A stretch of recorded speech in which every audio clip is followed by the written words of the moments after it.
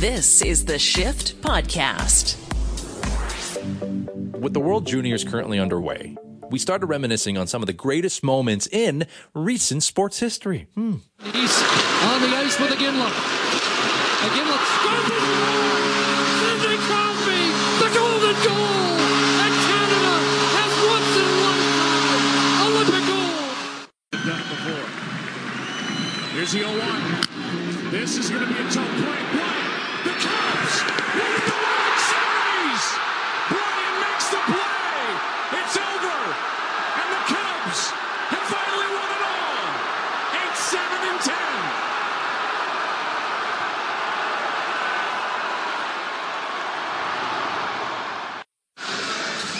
8-7-10! You got to be aware of the inbounder here if you're Philly. It's off to Leonard, defended by Simmons. Is this the dagger?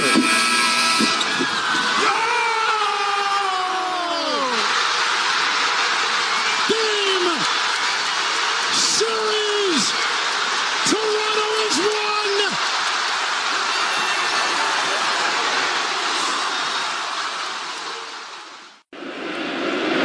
One for Goshen. Batista with a drive. Deep left field. No doubt about it.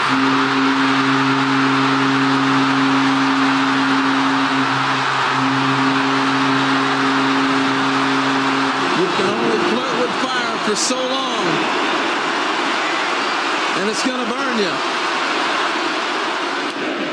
No doubt about it. There have been some absolutely timeless, classic sports moments in the recent number of years. And the first clip you heard, of course, the most iconic one for me, Sidney Crosby scoring that gold medal game-winning goal in Vancouver 10 years ago for the Winter Games. Now, I've got a special connection to that one because, of course, it was happening here in Vancouver. We're broadcasting live from the CKNW studios downtown in Vancouver. So I'll tell you exactly where I was. It was the most unexpected place because when you went downtown that morning, everything was booked. Everything was sold out. Everything was jam-packed.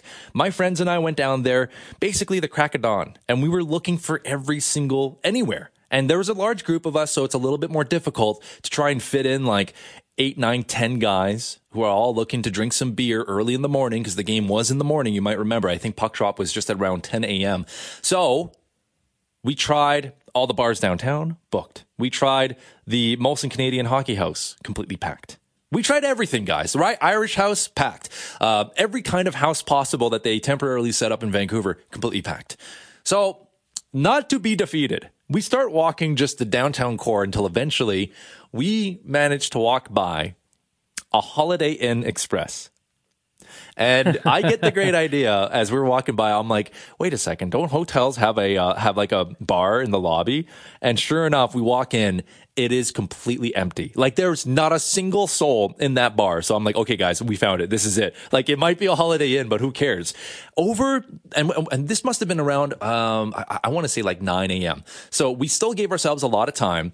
But over the next hour, as the game was about to start, more and more people had the same idea. And all of a sudden, that hotel lobby bar of the Holiday Inn Express just got jam-packed. And I remember watching that goal, and next to me, next to my group and I, two gentlemen from the Czech Republic. And you know, one of the great experiences about being in an Olympic city is that most of the people that you see just walking the streets are usually visitors and they're tourists. So it didn't surprise me at all that the people sitting next to me were from Europe. And they were watching, they were cheering on Canada, even though they're from the Czech Republic. They just didn't want to see the United States win gold. So my great memory when they scored Crosby scores the goal is the entire Holiday Inn erupting. And then us taking our giant Canadian flag down the streets of downtown Vancouver and just waving it around. Oh, Canada, everywhere you go, cars honking, boats honking on the sea, like in English Bay. Like it was just an incredible sight, something I'll never live down. It's definitely, for me, the biggest, greatest sporting event I'll ever remember because it was more than just sports. It was like a Canadian moment for me. And boy, it won't get bigger than that for me. But that was because I was here. And I feel like even though I wasn't at the rink, I was here. And I felt like there was a special connection there. Ryan, what about you? What's your special sports moment if you had to choose one?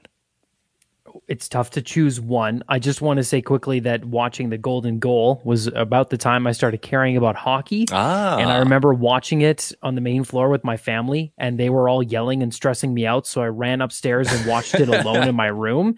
And then when the goal happened, I screamed, jumped on my bed, and then ran down, and we all, gave each other hugs. But I think the sporting memory that I cherish the most, I mean, the Raptors are very, very high up there, but the first sports team I ever cared about was the Chicago Cubs. And that was because when I was really young, I saw a Cubs hat, I saw the logo, and I just fell in love with it, even though the team was horrible. All right. Horrible. God, horrible. And cursed.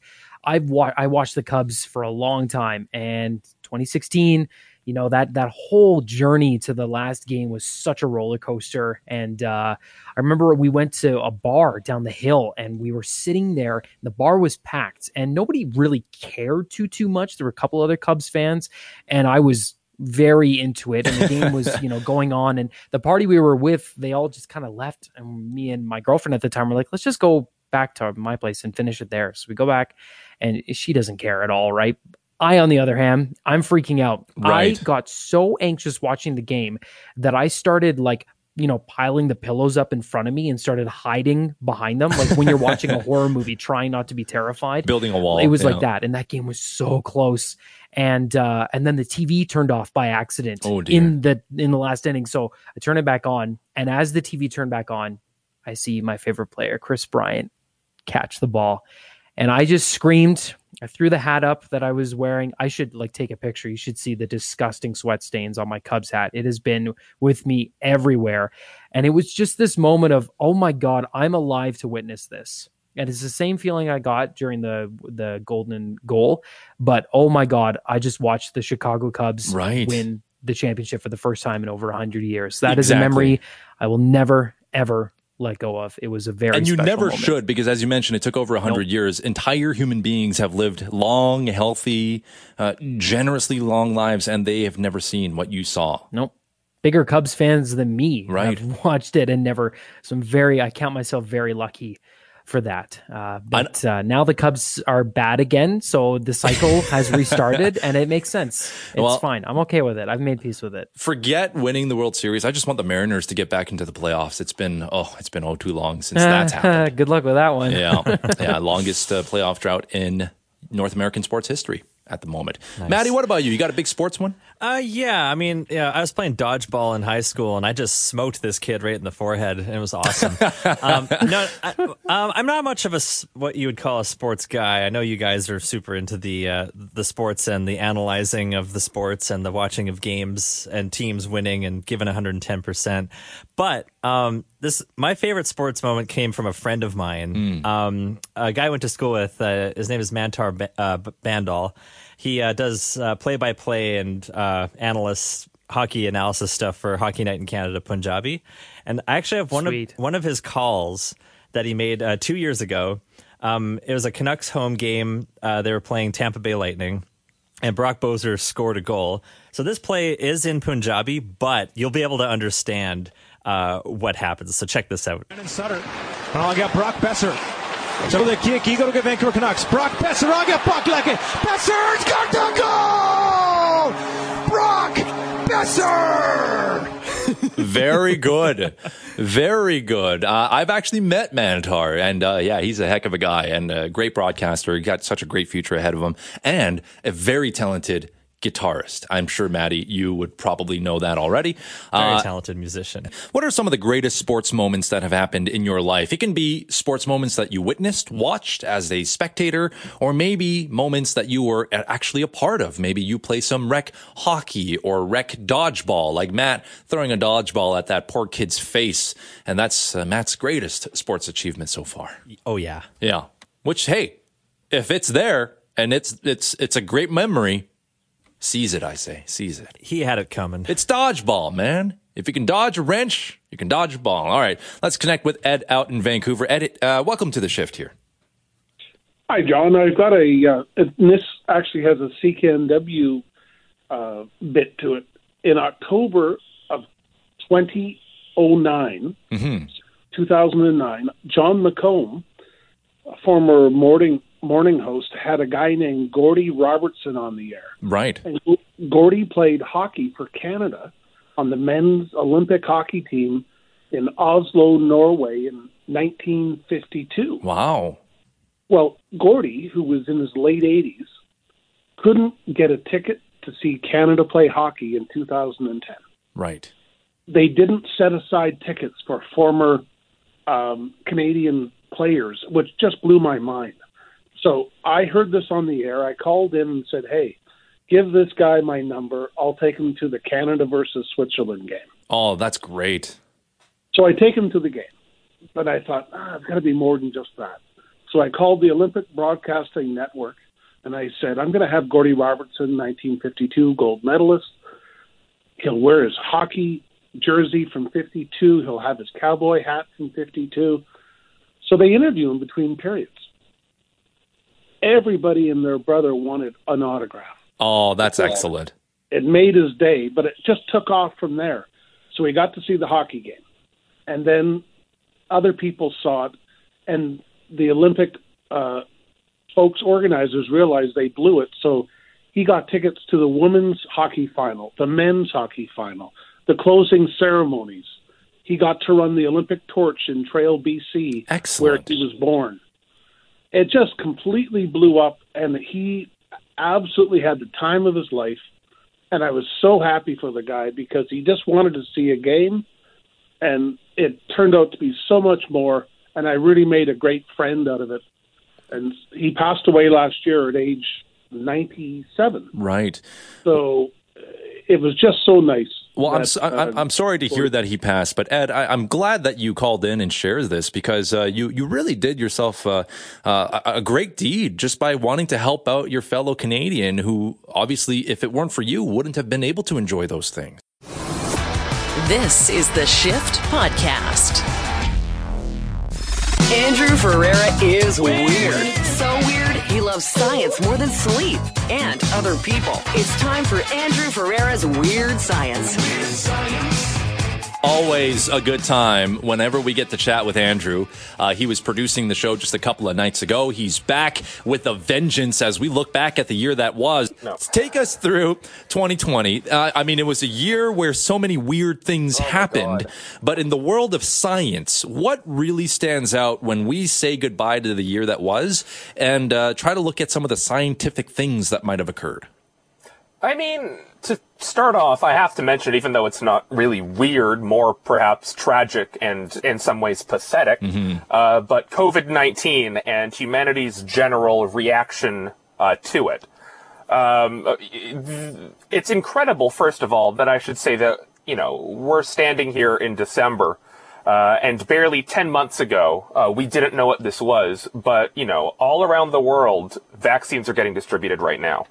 It is absolutely insane that scientists have come together all over the world to create a vaccine for this pathogen that we've barely had on our radar, really, for more than 10 months. It's an incredible scientific achievement, and I think that going forward, the production, the testing, and the rollout of this vaccine will be a high watermark for a lot of applied sciences in its ability to not only recognize, but collate and produce science in a way that actually helps everyone.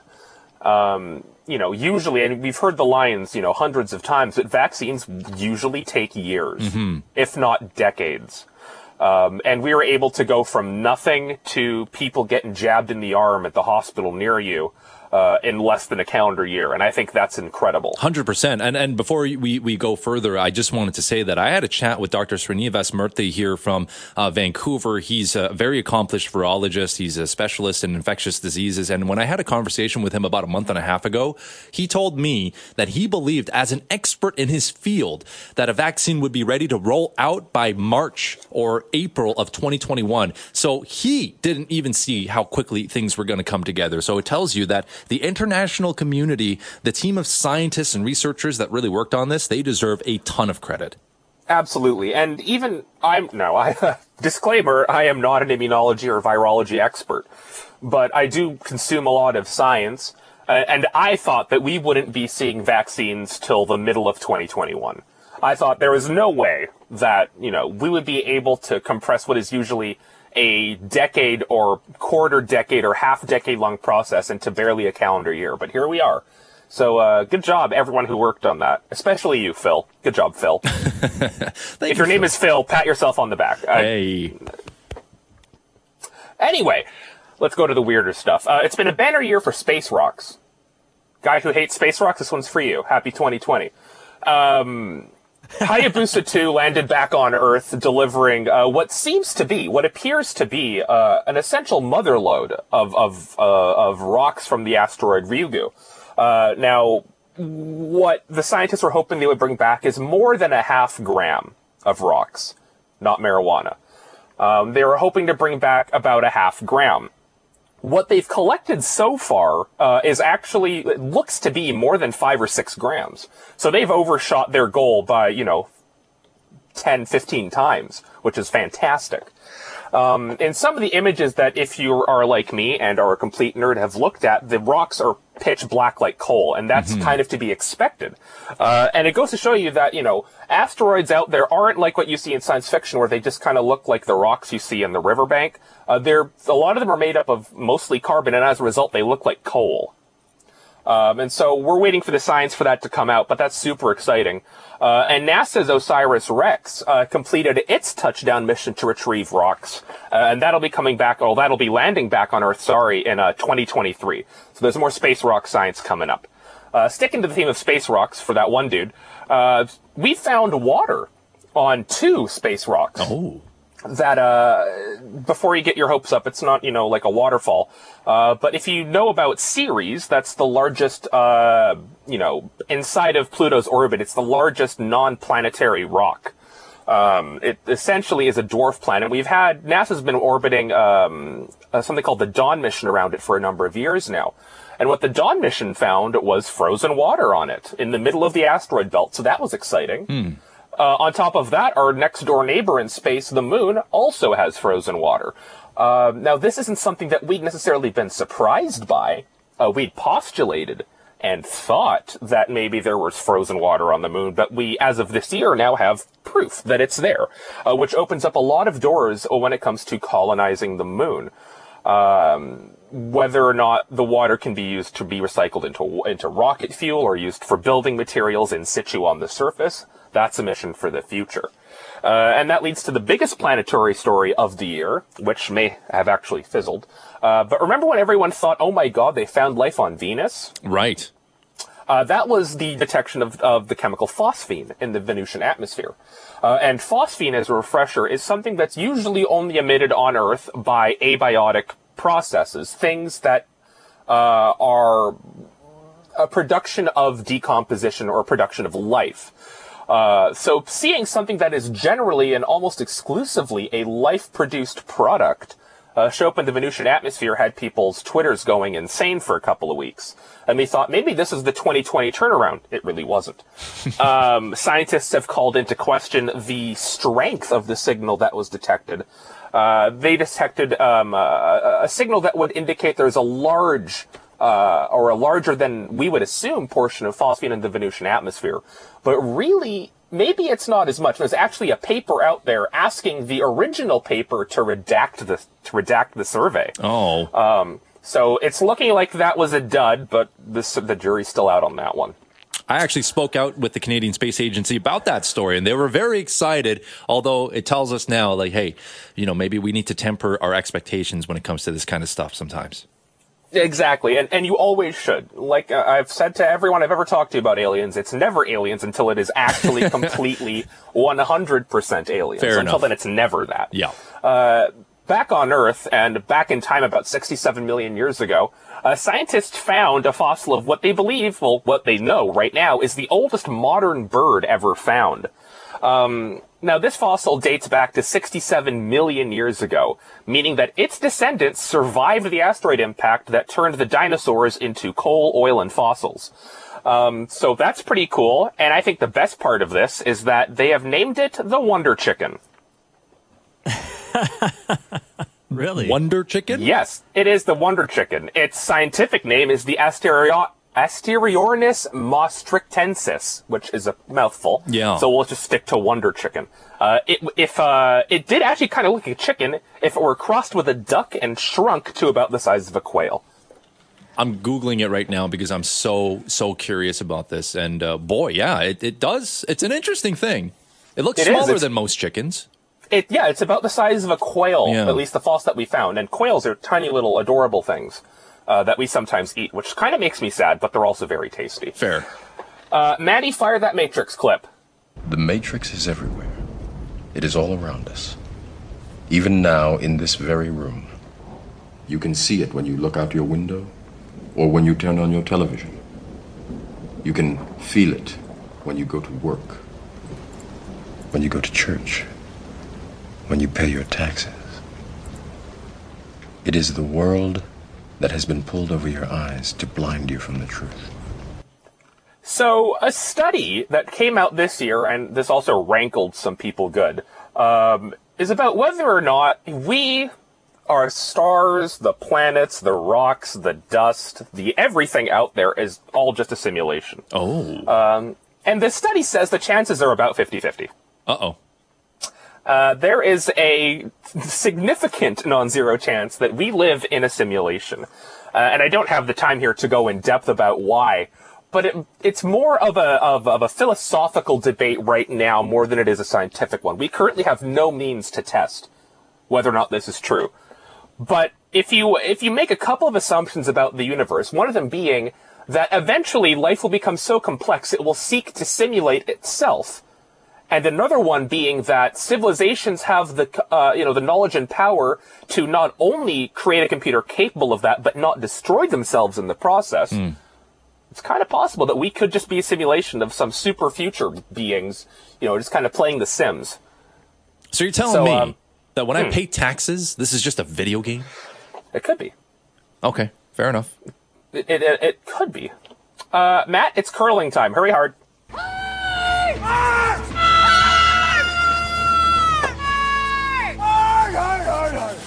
Hard. So the reason I say that is because earlier this year, a robot beat world-class curlers. Like a robot? A robot. A robot. And the robot's name is Curly. Okay, that's fair.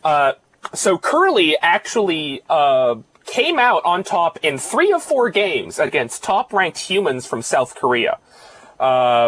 And not a reserve a good squad. Look for Korea there. Not a good look. No, it's not. I didn't pick this with the intent to shame you, John. That's all right. But what I am saying is you should pick up curling to reclaim some honor. But what this does demonstrate is that AI is getting really good at doing something called deep reinforcement learning, which means it's good at making improvements as it corrects its own errors. It's quite literally in the process of learning. So the fact that curlers have been able to be bested by Curly the robot, as adorable as Curly is, a little bit spooky.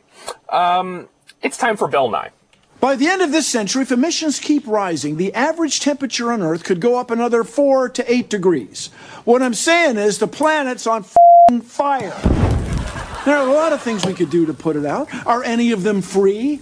No, of course not. Nothing's free, you idiots. Grow the up. You're not children anymore. I didn't mind explaining photosynthesis to you when you were 12, but you're adults now, and this is an actual crisis. Got it? We had 30 named hurricanes this year in the Northern Hemisphere. So just a reminder that during this pandemic, climate change isn't going away. And one final shout out to the now completely deceased Arecibo telescope. May you rest in pepperonis. Oh man, yeah, that's a tough one to end on, but it's the end of a great legacy that the particular telescope will leave behind. And that Bill Nye clip might be the best viral video clip of the year, simply because Bill Nye swearing expletives, like we're not used to that. It's wonderful. And it's yet wonderful. It's exactly maybe what we needed to hear, because it's got to kick us in the ass sometimes. We need to be kicked very thoroughly in our behinds. Andrew, thank you so much, my good sir.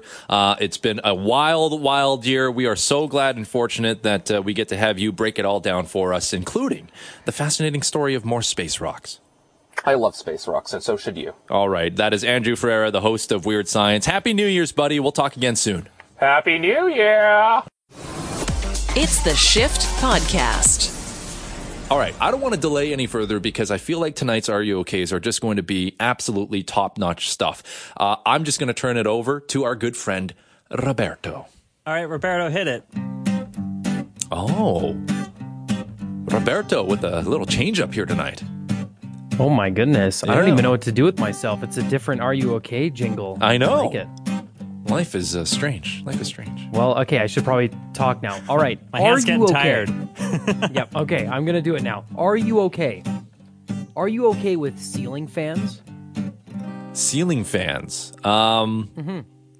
You know, maybe it's just a weird coincidence, but like anytime I've rented in a place somewhere in my life and I've had a ceiling fan, the thing was a piece of crap. So like it would make so much noise, or it would never go fast enough, or it was one of those weird situations where you just could never turn it off for whatever God known reason. So no, I've never had a really great working experience with ceiling fans myself. I mean, I'm normally okay with ceiling fans, but like, is this like a kind of like a ruse? Like, is this ceiling fan got like an AI capability and it's gonna like become self-aware like Skynet and try and chop off my head? That's exactly. Nope. This is just I'll just jump right to it. Okay, because Home Depot, they're doing a recall that many consumers won't be a fan of. Oh. The Consumer Product Safety Commission says over 190,000 ceiling fans sold at Home Depot are being recalled after reports that the blades fell off while spinning. It's the Hampton Bay Mara indoor and outdoor ceiling fans that were sold this year between April and October at Home Depot stores and online. They cost about $150. CPSC says there were 47 reports of the blades falling off, 2 incidents of people being hit by them, and 4 reports of the blades causing property damage. I'm Shelley Adler. Wow. So that report doesn't really do it justice, because there were like reports of the fan going at full speed and then just right, all flying out, and like, you know, and that's some spooky stuff, because I almost was hit by a falling ceiling fan when I was a kid. Man, if I have a guardian angel, they were watching out for me that day. I was sitting on the floor building some Lego, and the fan above my bed fell out of the ceiling, landed on the edge of the bed, and just the top of it smacked me, and I was fine. But thankfully, not too many injuries. But it just reminded me of that time. Do you remember Scary Movie? Do you remember those? Like the series of movies? Oh yeah, yeah. The really awful, like that weird trend of parodizing horror movies and genres of film. Yeah, but Scary Movie, like the first one's pretty great, but there was a scene in that where this poor kid got hit by a ceiling fan. Everything's gonna be fine. I'm great with kids. Heads up, Cody. Oh, and in case of emergency, I'm okay. Sorry, you okay, kiddo? Yeah, boy. I remember that one. Kid just gets launched out of the ceiling after getting hit by the fan. He was okay in the movie, by the way. But yeah, the fans were exclusively at Home Depot, and there was a whole lot of them. But so check your fans if you recently did some home renos, as many people did during this pandemic. How does that happen? A certain brand. Is there not like quality assurance people that test these things, especially if it's a consumer product where you're installing it in your home and it's literally running at high speeds, and if it's capable of falling apart and slicing somebody, and I always assume worst case scenario, like slicing somebody, and maybe just maybe you're craning your neck right when that blade falls out, and then boom, jugular. Like, I'm just saying, you got to test this a little bit harder if you're recalling the entire product line. For shame, Home Depot, for shame. You would certainly hope so. I mean, I would certainly hope so, but I mean, a fan almost fell on me when I was a kid. So clearly ceiling fans are just not getting the same kind of quality assurance that other, furniture and home appliances. Yeah. Is it a home appliance? I'm going to call it a home appliance. Yeah, fair enough. So there you go. Check your home for a crazy, out of control ceiling fan. All right. Now let's get into the Are You Okay that I know you guys are waiting for. Okay, are you okay? Yeah. Are you okay with Kanye West? No. I'm not. Like, musically, he is very talented. He was a producer, ghostwriter, and then he became an actual performer himself, and he became just this mega star. In which case, yeah, did I enjoy some of his work? Of course I did. I'm not, insane, but Do I respect him and can I support him? Do I like him now? No, I am well past the Kanye era of my own life. Yeah, I mean, I enjoy a lot of his records. He's definitely an interesting character, probably quite prone to madness, you know, as we all are at some point in our lives. You know, only problem is that when you're huge and famous and super successful, that when you do go mad, everybody knows about it. And then you have to the thing with Kanye is that he's bipolar, and he made an entire album, you know, confessing what it's like to be bipolar in his life. And I'm okay with Kanye. I buy a lot of his shoes, his clothing, his music. I very much respect him. I don't love everything he does, and he's in this weird gospel music phase now that I am not particularly a fan of. But all in all, I respect Kanye, and I do wonder what it would be like to be in his shoes for a day. But here's the story, okay? Because we're talking about Kanye West here, rapper, fashion designer, you know, culture mogul. How does he branch out? Well, here we go. Former president of Nintendo of America, Reggie Fils-Aimé, has revealed that he had to politely decline an offer to work with Kanye West on a video game. Kanye visited the Nintendo booth during a video game conference and requested a meeting with Reggie. The two ended up having a meeting at one of Kanye's offices.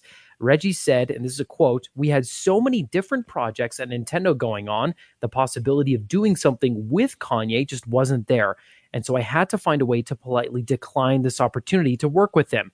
Reggie then told Kanye, "Kanye, you don't want to work with us because we're tough, we're hard, and all we do is push for the very best. We would not be the type of partner you would want to work with." And Kanye replied, "Reggie, you're exactly the type of partner I want, because that's the reason it's like, oh my God." So Kanye tried to get a video game with Nintendo. There's no indication as to what that is. However, here's the interesting thing. All right.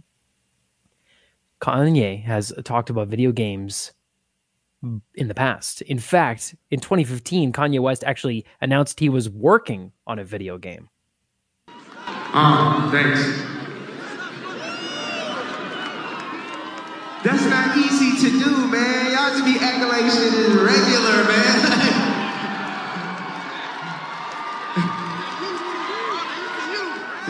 Yeah, play it one more. Virgil suggests we play that one more time. The concept is my mom traveling through the gates of heaven. Like, no, you don't understand. Like, I'll go out and meet with everybody in San Fran, and they'll diss the out of me. And I'll be like, I want to make a game, and they'll be like, you. That was hard to do, bro. Wow. I don't he had need... just shown them the trailer, and they did not respond as well as he wished they would there. Well, that's not shocking at all. Like, the gaming community, I'm not saying they're an exclusive community, because there are crossovers that work. Like Keanu Reeves with Cyberpunk 2077 as like the leading advertiser promoting celebrity. That worked, and people can get behind Keanu Reeves because he's a cool guy. In years past, there's been many other crossovers, but Kanye West comes with a lot of baggage. A lot of baggage. I mean, Trucker Dan texting in saying, "I'm okay with absolutely no aspect, not a single one of Kanye West." So I don't blame you. Nintendo. You're wearing a Nintendo sweater right now, Ryan. Like, I can see it. Oh yeah, I am. A 64. I'm wearing my Nintendo 64. And I do not want Nintendo being tarnished by being associated with the quote unquote legacy of Kanye West. No, thank you. I'm glad this didn't work out. Thank you, Reggie, because you dodged a bullet. You know what's funny though is in that game, it was supposed to be that you would guide Kanye's mother Donda to heaven. She had passed away. And then South Park made the video game. I'm not going to say the title because it's not PG, but they parodied that, and you had to, like, you meet Kanye, and you have to guide him to the gates of heaven on a farting unicorn. It's amazing. It's fantastic. Look it up. It's great. And I think that is the extent of where we can put Kanye West in a video game. Fair. So yeah, that's an acceptable amount. Okay, let's bring back Roberto. Are you okay? Are you okay with making a phone call? Yeah, I mean, it's part of my job. I make phone calls all the time. I do interviews over the phone. I cold call people just to see if they're interested in doing interviews. I like doing phone calls. I feel like it's a lost art. Making phone calls. Yeah, I mean, I'm okay. I tend to receive a lot more calls than I make them just because my job is talking to a lot of people on the phone. For instance, I just grilled 2 people on ceiling fans who are on the line. So yeah, that's a good point. I do a lot of I know ceiling fans, right? Who knew? But phone calls, yeah, sure. It's a communication medium. I'm cool with that. A lot of people in my generation hate talking on the phone. I love it. Like you can send an email or you can just call a person and get your answer right away if they pick up. So I like phone calls, but there's a certain type of phone call you should only make if it is an emergency. Ecom, which handles 99% of British Columbia's 911 calls at 2 emergency communication centers, they've released their list of the top 10 calls that don't belong on 911. The number one reason, not okay 911 call this year was complaining that their food delivery driver did not deliver their meal. That's disappointing. Can you imagine that? Yeah, that's look. Really? Like, my McDonald's is 20 minutes late. Let me call 911. Where does that thought process go? I could call the restaurant. I could call Uber Eats or skip the dishes. No, I'm going to call emergency services. I don't know what they're thinking. This list is fantastic. There's also inquiring if there is a full lockdown for COVID-19. That one is an interesting question, but should not be delivered to them. What about asking for assistance to apply for CERB? That was a 911 call that was received by them. Inquiring about how to enter a career in law enforcement. Yeah, I thought Step you guys 1, were good don't call 911 with this question, right? Yeah, you immediately failed your exam. It's bad and potentially dangerous as well. Like, you only call 911. Look it up. Go on Google and look it up first. But sometimes there are calls that make it to 911 that are objectively funny. And this call right here that I've gathered for you is legendary. 911, what's your emergency? There are demon worshippers in a cul-de-sac. Are you in immediate danger? I think so. Okay, what is the threat? There's a man pulling dead squirrels out of his hat. How is that a threat? The kids are singing devil songs, whacking a horse effigy. Oh, Lord, they're eating what came out at his head. Ma'am, do you see any party streamers? Yes. Do you see a cake? You mean a pagan pastry? I do. That is a child's birthday party. Ma'am? I'd like to report a hate crime. A hate crime? Yes, I was not invited to my neighbor's kid's party. All right, well, Paradise is a small town. You are actually not the first person to call about this. The child in question is very popular, but his parents limited the guest list to 20. I needed to hear that. Wow. That can't be a real call. Is that a real call? I feel like that's Reno 911 almost. I know. So that it was a real 911 call. And so people were calling about that birthday party, but I couldn't figure out if the lady calling was doing a prank, which you should never prank. Right. 911. But it's just, my favorite part of that is just the, do you see streamers? Yes. Just immediately, like, did not click in your brain if that's real. And then the pivot, it's like, okay, I'd like to report a hate crime. Because now I'm a victim. Did you notice? Did you notice how she said it too? She said, "I'd like to report a hate crime." Yeah, and she said it with the next question. It's disconcerting, and the fact that people will jam up emergency lines like that, even when there's a power outage. Like in BC, there was a pretty solid power outage. I want to say earlier this month that knocked off power to like 40,000 customers, mostly in Greater Vancouver, and so many people were calling 911 because they didn't know how to do a 4-way stop at a knocked out power intersection. So, operators were like, please get off the line. Like, we need this for drug overdoses. We need this for, COVID-19 emergencies, anything else, gunshot wounds. But we cannot answer questions about how you use a 4-way stop procedure. By the way, if you don't know how to use a 4-way stop procedure when the lights are out, you shouldn't be driving. That's just where I'm saying with that. Let's connect with Burton out in Winnipeg. Hey, Burton, welcome to The Shift. Hey, how you guys doing today? Doing well. So we're going to go back a few pages. When you guys were talking fans, for some reason, ceiling fans scare me. I don't blame you. For some strange reason, as soon as I see like when I was younger, when I saw a ceiling fan like in a strip mall, and it would be going super fast on the roof, and I'm always looking at it, and it was like, that thing's going to fall. And then the next thing you know, it's like, okay, I go to watch a show or something, and next thing you know, I see a gremlin hanging by something, swinging back and forth on the fan. So it's like as soon as I see fans or hear fans, I get like I get kind of weird. Like, you know how some people are scared of clowns? Yeah, I'm scared of fans. And there's nothing wrong with that, man. Like, you know, like when you're a kid, like sticking your finger in the fan blade, see if you can stop it. Oh, yeah. It's like, well, if you do it on that angle, you'll be fine. But if you stick your finger on this angle, I think you'll lose it. Exactly. Like our producer Ryan almost died. Well, okay, I'm exaggerating, but he almost got hit by a ceiling fan. No, that's scary. You got to think that thing's going back and forth, wiggling. I'm wondering if that guy really put some lock tightener on those bolts. Absolutely, man. So, like, when you hear about ceiling fans that are just breaking apart and slamming into people, I guess for you, it like affirms your fear. It's not irrational. Yeah, when you go into a place and you see the ceiling fan going super fast and it's just going, you know what I mean? You're just wondering. Mm-hmm. When you were younger and when you saw something like that, did you ever ask yourself, is that ceiling fan going to fall? I think most of us did, right?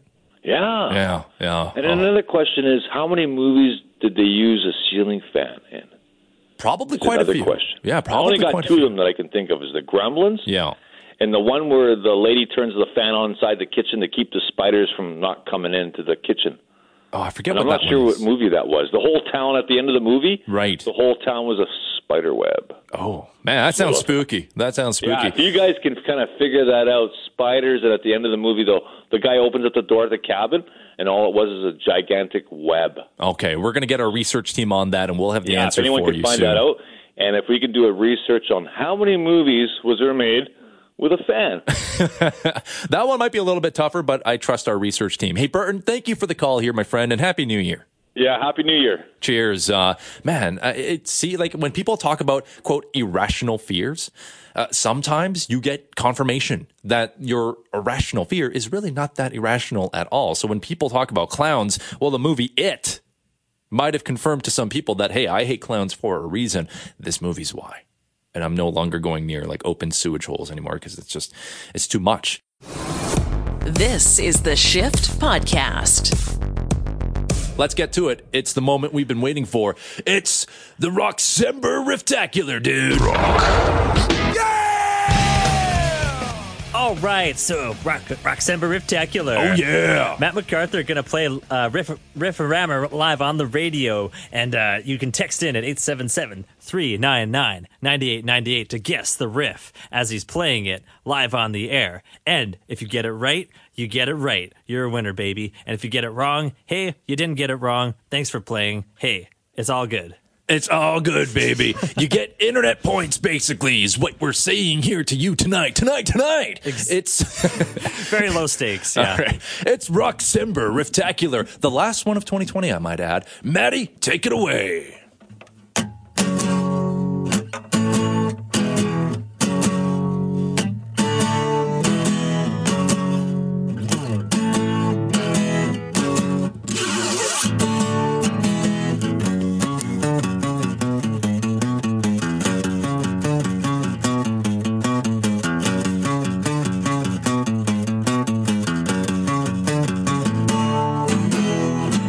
Happy Rocksember! Woo! All right. I hope you've got an idea what that riff was all about. If you know, text it in 877-399-9898 at the Thunderdome.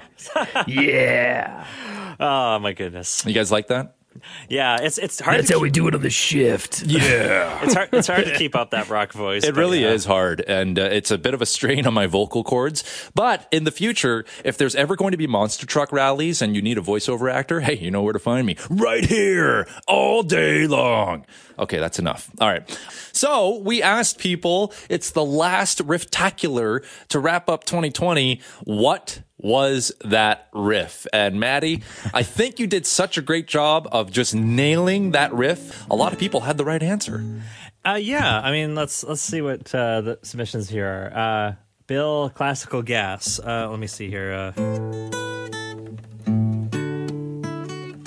Not quite exactly. In fact, I don't think I even have that one. No. That sucked. But let's see what else. Moses goes, Randy Rhoads, baby. That is the guitar player, which we actually talked about briefly yesterday. I was one of our shift head texters was talking about a song that Randy Rhoads had done, which is one of his songs that he learned. He was really happy to have learned that song for the year. Absolutely, yeah. But I got Angel, Crazy Train from Ozzy, which is the correct one. Yep. Crazy Train, Ozzy, Randy Rhoads, Crazy Train.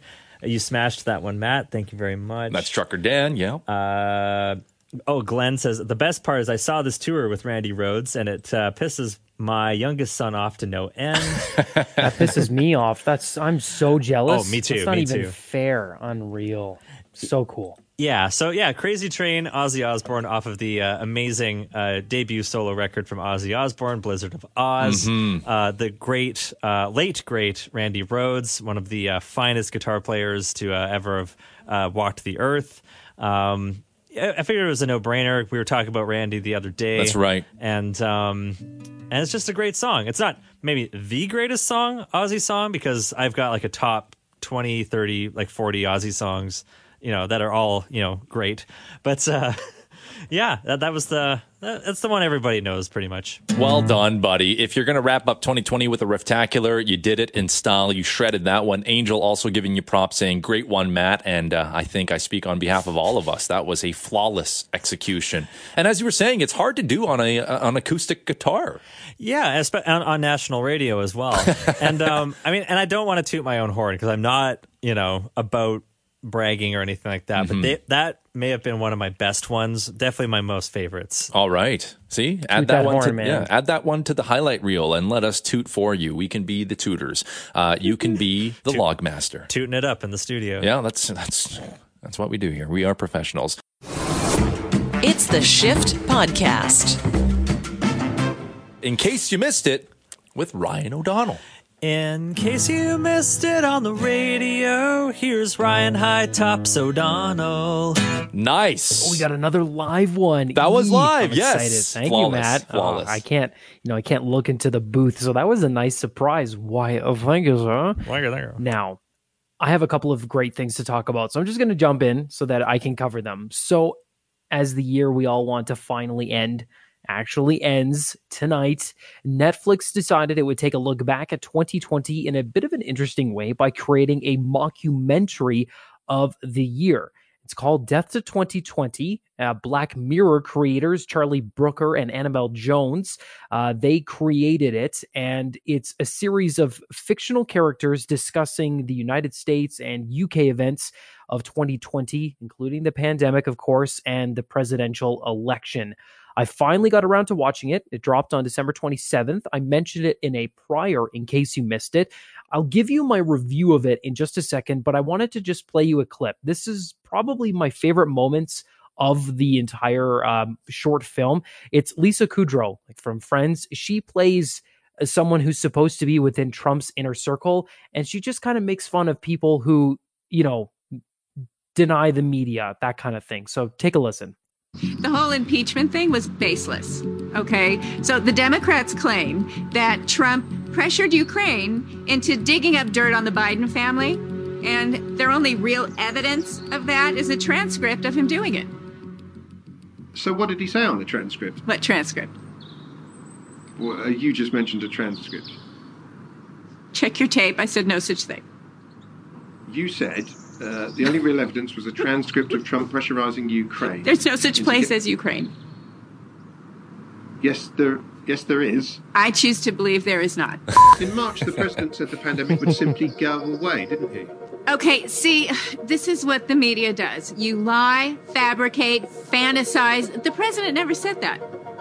It will go away. Just stay calm, and we want to protect your shipping industry. Okay, I know this doesn't fit with your agenda, but this never happened. He won the popular vote by a margin of literally millions. What more evidence do you need? He won fair and square. Right, so you're claiming Trump won the popular vote? No, Biden did. President-elect Biden, the victor. Right, don't you support Trump? I have never supported Trump. Check your tape, Bob. It's James, and you were part of Trump's campaign. Who's Trump? Wow. Check the tape. Wouldn't that be nice to live in a world where you could ask that question and honestly don't have the answer? Who's Trump? Yeah. Oh, I wish I lived in that world. Now, the film. It is okay. It's a mockumentary, which is, I love that format of film. What We Do in the Shadows, for example, or The Office. It's a great, entertaining thing. And here's the thing. I feel like if they had done this 5 years from now, it would have been better, because a lot of the jokes are hit or miss. When they talk about the election or weird stuff, it's really funny. Samuel L. Jackson plays like a writer for the Times, and he's fantastic. Like, the movie starts with, we're going to be doing a documentary on 2020. And he literally just says, why the bleep would you want to do that? So there's a lot of great one-liners, but all of the good stuff is focused around the absurdity of the election. There's also a really powerful moment that I wrote down here during where they talk about George Floyd and Black Lives Matter. And Samuel L. Jackson has a line. He says, the police didn't see George Floyd as a human being, but the thing that happened in 2020 was that the rest of the world did. And I was like, oh, wow, that is a great summary of what happened there. The problem that the movie has is when it talks about the pandemic. Nobody knows how to joke about it, because really we shouldn't be joking about it yet. I imagine 10 years from now, comedians will be writing jokes about COVID, but it just felt awkward. Anytime they tried to make a joke about the pandemic, bats and all that, it just came across really ham-fisted and ungenuine, but then they would cut back to talking about the election and it was very funny. So my review, it's a solid kind of 6 out of 10. Watch it for the great parts where they make fun of the election. The COVID stuff they could leave out. I wish they had just done death to the 2020 presidential race. It would have been much better. Still not bad. Might be worth your time. Yeah, okay. I mean, it was interesting because Black Mirror has such a high reputation, because it's such a very... Huge. I mean, it's a great series, right? It really makes you think. It really makes you doubt technology a lot of times. And I was curious to see, okay, how are they going to handle a more humor-oriented project here? So I don't mind that they tried to make jokes about COVID-19. I get that maybe the timing doesn't work out entirely. We're still seeing many, many, many people die, especially in the United States. But maybe that's also the point, is that they're trying to make people be like, oh, I can't believe they would joke about COVID-19, just so people are more aware, well, it's still a huge problem, right? And yeah, our political leaders or government leaders, whatever, they're just not doing enough to help out the American people. I think people just don't know how to joke about COVID yet. Yeah. How do we go about it? So that's what felt awkward here. It is worth a watch. I mean, it's kind of a funny thing, but honestly, I think you, me, John, and Matt, I think tomorrow we're going to do a better job of blowing up 2020 than these guys did. So stay tuned for the show, folks. Now, moving on, this story that I'm about to tell you isn't really the main thing I want to talk about, but I have to give you some context. Okay, so let's just jump in.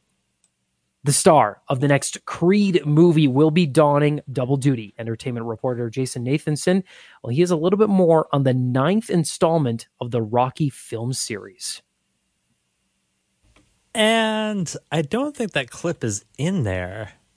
What? Okay, well, that's fine. It's only 15 seconds anyway. Creed 3 is going to be filming next year, and I'm blanking on the actor's name. Oh, my goodness. Michael B. Jordan is going to be starring as Adonis Creed, who's the son of Rocky Balboa's friend and rival Apollo Creed. Right. He's going to be directing the film. So Creed 2 was okay. Creed 1 is a masterpiece. It's fantastic. So looking forward to Creed 3. But what I really wanted to talk about is stemming from a conversation last night right before the show. John looks at me through our Zoom call and says, is this Creed thing about the band Creed or the movie Creed? And I laughed. I went, oh my God, Creed. I forgot about Creed. And I just wanted to talk about Creed for a bit of a second, because I think Creed is one of the weirdest bands ever, because I grew up and Creed was on the radio all the time. And my parents said, yeah, Creed's really good. And I kind of thought, oh, Creed must be good if everybody thinks it's good. As I got older, though, I found out, oh boy, oh doll, not so much. there is a record store in Calgary that has a giant wall, like floor to ceiling poster of Creed, like a Creed album, and they're all like, all their faces is like superimposed on a tree. It's really weird. They're a really strange band, and I just can't get over Scott's voice. Like the like everybody sang in that voice. Right? It's just such a I don't even know how to describe Creed. And like, I've heard they put on such a nice guy act, and then they really aren't nice guys, maybe in person. And you know what? People in the industry can get jaded. So maybe after a few years or decades in the industry, like, you just don't want to be nice anymore, and you've earned that right. But when you sound like this and you're telling people weird, like, come on, man. Actor Michael B. Jordan will be. Oh, there you go. All right. We had that audio there. It just came a little bit delayed. But, you know, the funny thing about that is that they had this one music video. Maybe you guys recall. I can't remember the name of this song, but it was like a 1999 music video where they were using like computer graphics, and it was like a video game almost. Like, I know I'm not making this up. And when I watched that as a kid, and when I was watching that as a kid, and assuming it came out in 1999, that means I would have been 8 or 9 years old, depending on the month. I still wasn't impressed by the technology that they used, because I was looking at that. I'm like, this looks so bad. It looks so bad. It's bullets. It's horrible. It's almost like that Iron Maiden Dance of Death album art cover. Right. Oh boy. And you know what else is another thing you have to look up if you've never seen it? I wish I could show you it, but radio. Creed played a halftime show at a Dallas Cowboys game, and it's like, can you take me higher? Like, it's that song. Mm-hmm. And there's a part where a guy on like ribbons starts flying over the football field, and nobody in the crowd is having it. It's so awkward and weird. You have to check it out, guys. And Matt, you said you had a experience with Creed, right? Yeah. So, when I was maybe I would say 14, 15, I was in a band with some buddies of mine, and we decided as a sort of a band exercise, we would go and see a concert together. So we drove out from Abbotsford to Vancouver, an hour away, obviously, to see Creed. And like, even back then I was like, I'm not having this. You know, it was Creed and Nickelback and Seven Dust. And it was actually like, it was a decent show. Like, Seven Dust were pretty heavy. Nickelback were pretty impressive, actually. Like, this was while they were still like doing tons of road work and just building their audience and getting like super successful. So, like, you know, as much as, I mean, musical taste is subjective. You know, Nickelback is somebody's favorite band. Creed is somebody's favorite band. You know, who are we to dump on that? But I will dump on them because I don't like them. Anyway, you know, Seven Dust rocked. Nickelback were pretty impressive. But an hour later, after Nickelback finished their set, Creed did not even play. Somebody came out, some stooge from like maybe the radio station promoting the show came out and was like, listen, you know, Creed is, you know, canceling their show tonight. They're not playing, blah, blah, blah. And so, I mean, here's the outrage that happened. So there was a show here in Vancouver where Guns N' Roses came and played, and they, you know, it waited about 2 hours and they didn't even come on stage, and there was a riot. You know, people were kicking over trash cans, you know, burning stuff up, blah, blah, blah. A Creed riot, one guy kicked over a trash can. That's your Creed riot right there. Yeah. And then everybody's like, all right, guys, have a nice night. We'll see you on the next show. And in a way, someone was like, oh, thank goodness. Okay, we can go home now. All right. Yeah. So, you know, whatever. It didn't bring us, the whole band trip, it didn't bring us together. It didn't inflate my opinion of any of those bands whatsoever. Although I was impressed by Nickelback. So, hey, there you go. Sorry, what year do you recall that being again? If you had to guesstimate? 98, or at least 99. 98 or 99. Okay, yeah, that was when Nickelback really wasn't this internationally acclaimed band that had sold millions of bajillions of records all over. No, they were just, you know, a couple of guys who were, well, I guess more than a couple, but just a few guys, few Canadian lads who were just trying to make a name for themselves in the industry. So you really got to see Nickelback before they were cool, dude. That's the most hipster thing I've ever heard Matt say. Yeah, I mean, I mean, whatever. It was a good show. A lot of people diss them, but hey, they're successful for a reason. They worked really hard. Yeah. They're good Canadian kids, and we should be proud of them. Fair enough. Well said. Like I said, they're rolling in the cash now, so they get the final laugh no matter what. Thanks for listening to the Shift Podcast. Make sure you subscribe, rate, and review the show, and share with anyone you like. Get it on Apple Podcasts, Google Podcasts, Spotify, and CuriousCast.ca.